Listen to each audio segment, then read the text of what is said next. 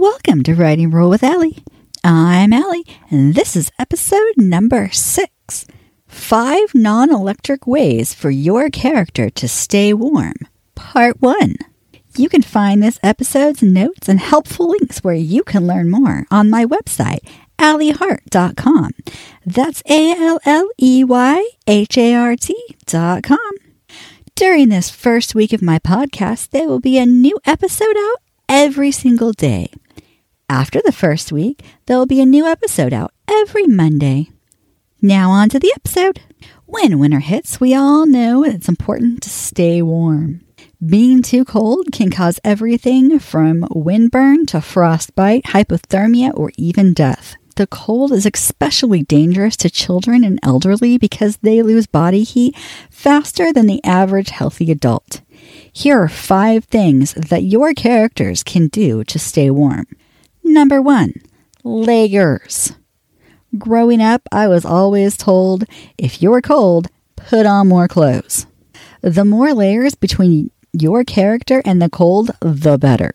Layers also keep you insulated. Pantyhose, while thin, is a great way to layer. Even the U.S. Army encourages the use of pantyhose to stay warm in the winter. Many hunters have this down to an art form so that they can hunt no matter how cold it gets. They go out in 3 layers, a base layer, a middle layer, and an outer layer. The base layer is to get the natural body sweat away from the body, referred to as a wicking the sweat away. The middle layer is the insulation layer, designed to retain the natural body heat. And the outer layer is the shell that protects from the elements like wind, rain, snow, and all those type of things. Remember, this is the modern hunter's method. If a person doesn't have the money to get the perfect layering, they will wear whatever keeps them warm. I've seen people use trash bags. If it works, it works. Number 2, fireplace. Maybe you saw this one coming. But fireplaces make heat. Not only that, but it lets you warm things up, like clothing, blankets, food, water. You see, many fireplaces are built with rock or brick walls around them because these rocks and bricks will retain the heat even after the fire has gone out. This makes it warmer, you use less wood, and it makes a safety break so the fire doesn't catch the walls on fire. Your character wants to be warm, not a crispy critter. Number 3, heavy bedding. If you ever wondered why quilts were so heavy, it's because they were made for winter. The heavy bedding allows your character to retain more body heat and is a great insulation. Older quilts were made with several layers of fabric. Today, most homemade or hand-sewn quilts are made with a layer of batting. Batting can be made from cotton, polyester, cotton blends, wool, or bamboo. I see batting more often than anything else, but I still come across some quilts that are only layers of fabric when I stop at the local Amish shops. Number 4, body heat. Shared body heat is a great way to stay warm. Your character's body doesn't have to do all the heating, and things will warm up faster than when they are alone. Many true and real-life winter adventure stories include shared body heat, whether they are in a snow den or a tent. When my children were young, we had a very hard winter in this area. It was too cold even inside of the house with the wood stove going. It was hovering at about 40 degrees Fahrenheit or 4 degrees Celsius. We all piled into the same bed that year to keep the newborn and the toddler warm. And it worked. Human body heat is good, but so is animal body heat. There are many tales of dogs keeping lost children warm at night. I know my dog makes a great foot warmer. Another thing to consider is animals put off a lot of body heat in groups. People in history have often stayed in barns in winter to stay warm and to keep their animals warm. Number 5, hat. That covers the ears. Winter hats are designed to keep your body heat in, also known as more insulation. Are you getting the idea that body heat's important yet? Winter hats should go over the ears.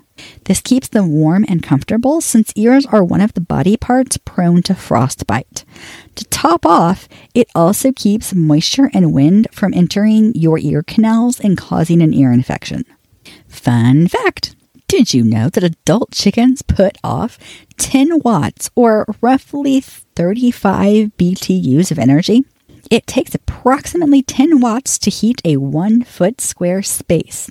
That means in theory it takes 100 chickens to heat a 10 by 10 room. Now for everyone's favorite part. What could possibly go wrong? Well, let me tell you. Likely, your character wore so many layers that it restricted their movement. Also likely, your character wore something with too wide stitching or knitting and the wind blew right through it. Also likely, your character did not add enough blankets. Or maybe your character didn't have enough blankets. Possible to go wrong? A flue fire. This is fire within the chimney, usually caused by buildup or soot, sometimes referred to as a chimney fire.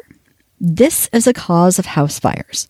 I doubt smoke alarms will be a thing in the post-apocalyptic world. Keep that in mind if you're writing post-apocalyptic worlds.